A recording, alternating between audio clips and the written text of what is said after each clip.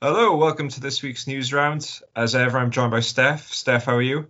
Oh, not too bad, man. How you doing, like? Yeah, good. How's your week been? It's been alright. I've had like the time off because I wanted to watch the American election because I've got like a what I normally refer to as a deep and incurable sickness of the soul.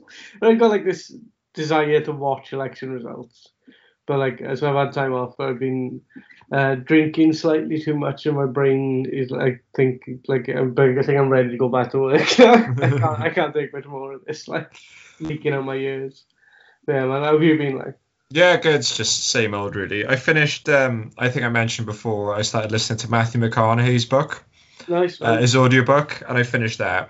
And I was, at the end, he just like, And I would like to thank Jordan Peterson. and I was just like, oh, God. Oh, it's Uh, amazing with Jordan Peterson. Isn't it? Like it's one of the greatest stories I ever told. It's like if there was like any kind of money or spare money floating about Hollywood for like passion projects and stuff, making like a story, like a sort of comedy film about the life of Jordan Peterson after his success would be like one of the greatest endeavors. It's just probably like, one of my favorite films. did he get put in like a chemically induced coma or something Yeah, for ages? Because he what had too much happened beef. was, yeah, what happened was, right, this is the story as far as we know it so far, is that he went on an all beef diet because of his daughter was like pushing this all beef and basically the only things he could consume were beef, salt, and water. Uh, And so just to point out, I don't think you could cook that beef either, could you? no, I think it was cooked. Oh, you could. Oh, there's some Right? Like, leeway. yeah, there are people online who like swear by an all raw beef diet, but they are like weirdly Scandinavians. A lot of Scandinavians like go, oh yeah, I've been aging this raw beef in my fridge for 2 months. I've Pretty got good. worms as well. Like, Yeah, yeah. So what happened to him was that he had this all beef diet, and then he said that he had a glass of apple cider, and it induced in him a panic attack so severe that he didn't sleep for 3 weeks. oh yeah, yeah, like a massive existential crisis, didn't he? Yeah. After some like, I can't stop screams inside my head. It's amazing. So then, basically went on benzodiazepine. So he went on a particular type of tranquilizer to get him past this point. I think also his wife was being treated for cancer, which didn't help things. But he obviously like displaced it all onto the fact that he'd had this glass of apple cider rather than looking at his actual issues. So then he was trying to come off this stuff, and it was not like working. It's basically, if you're coming off tranquilizers, you have to be medically treated. You have to be sort of very closely supervised because they can potentially kill you. All these parts of your brain and stuff in your body come back on stream at all at the same time. It can be dangerous.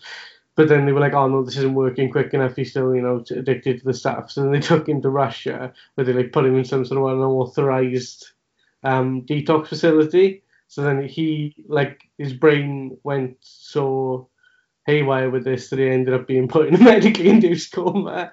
But then like his daughter's apparently like affiliated to someone who's accused and again alleged to be a human trafficker. And no way. so she's living Fuck. now in Serbia with him, and like she's basically like I can't even think, but this is like the most like Munchausen by proxy has been like discredited as a sort of legal category and like a sort of psychological diagnosis for a long while now. This is like the nearest thing to Munchausen's by proxy that we've ever seen unfold on the public stage. But I think he's doing like his comeback to and shit now. Pretty wild. You can imagine him just defending like the human trafficking, just being like, "Well, under a free market, we should be able to sell children into sex slavery for the rest Like of their life." he's a perverse human being, but like basically his whole thing was that his thing in I think in like 12 Rules for Life or whatever number of Yeah, yeah. decided for life 12 is rooms for human trafficking. yeah, but he had like this basically this idea that you shouldn't try and fight against the idea of hierarchy, that sort of the natural world is ordered by hierarchies, and the most important thing is to sort out your own life and affairs and make sure that you're doing the best you can and stuff. And it's just like literally like a man who's taking this advice of a man who's only eating beef from water and is like addicted to benzos and is like being trafficked internationally by his daughter for like It's fucking unsanctioned healthcare. It's tremendous. It's what a fucking story. Yeah, it's mad. It was quite good in the Matthew McConaughey book as well when he was just telling him about how his father died. He was just like, Now, my daddy had always told us that he was going to die while making love to our mother. And that's exactly what happened. One night as he climaxed, bam! He had a heart attack and died. God, that was yeah, it's like insanely on brand for him, man. It's ridiculous. I haven't seen much McConaughey stuff. Like I think I think I've seen Dallas Buyers Club. And that's about it, really. Yeah, it's weird. Not weirdly, because I did go through a phase of just watching almost all his films. Like, so I've seen like Fool's Gold with Goldie Hawn's daughter in. I can't remember her name at the moment. But there's one I was gonna watch, but I didn't. It's called Surfer Dudes, when he just plays like this beach bum having an existential crisis about surfing, and it's got Woody Harrelson in it as well. So it's almost like a weird prequel to True Detective. Nice one. I haven't seen True Detective. Like, basically, what I do is I like come home from work, I like seal myself in the sensory deprivation chair, and then I go to sleep. Eat some beef. Yeah, eat some beef. Lightly salted beef. But there's some bits you just like, because he speaks in like this kind of, pseudo philosophical southern drawl. You're like, oh, is what he's saying like actually really profound, or is it just like a stream of nonsense? Well, like, what is it? I've always, like, I think I've just been resistant to, like, these types of charms. The only one for me where it, like, really works is the character that, Owen Wilson plays in Zoolander. And it's, like, amazing. It's, like, beautifully done with that, because he's, like, the character's, like, insanely charismatic, but also stupid as fuck, which is a great combination. Like, I think I'd love to have that going on, but I don't, unfortunately. Like, I don't have any charisma, so it's right, like, yeah, man. It's been like a dead zone for me in terms of like watching stuff on like TV and things. But like I haven't been like keeping up with any dramas or anything. Like I've just been watching loads of food documentaries on Netflix. I've been watching like they did like a bake off for barbecue. And I watched, like, despite the fact that I actively hate barbecues and I resent, the only good thing about them is like it's just an excuse to drink. But it's like I fucking hate barbecue food. So I was like, oh, let's have a barbecue. And fuck off. I'd rather have like a stir fry or something. Yeah. But like, I watched all of that. But like, it's a weird thing. Like, I find it like hard to focus. I think I've complained. Like, everyone's complaining about this for lockdown, I think. But like, I think like it was bad enough already, and it's just ceaselessly getting worse. But obviously, lockdown's ending tomorrow, isn't it? Tomorrow at midnight. Yeah, tomorrow midnight. How are you going to celebrate now that there are no known cases of COVID in Wales?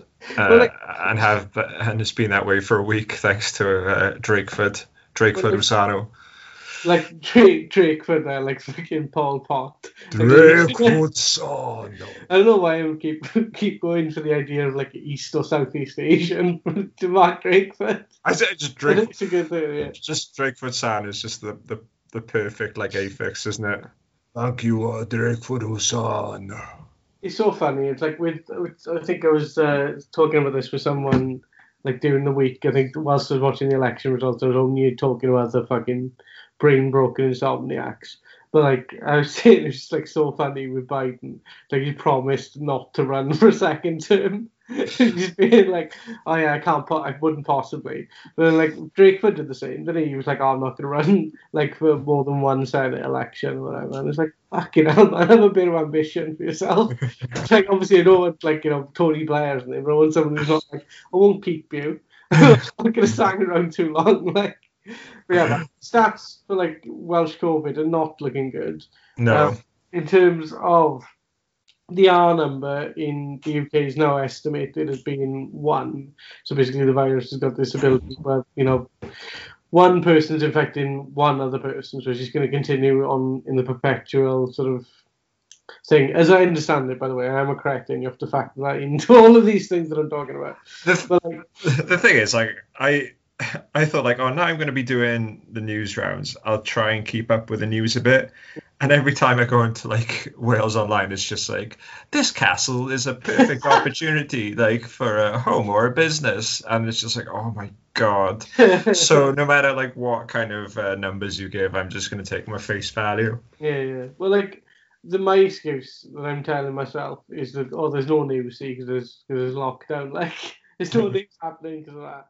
But like with the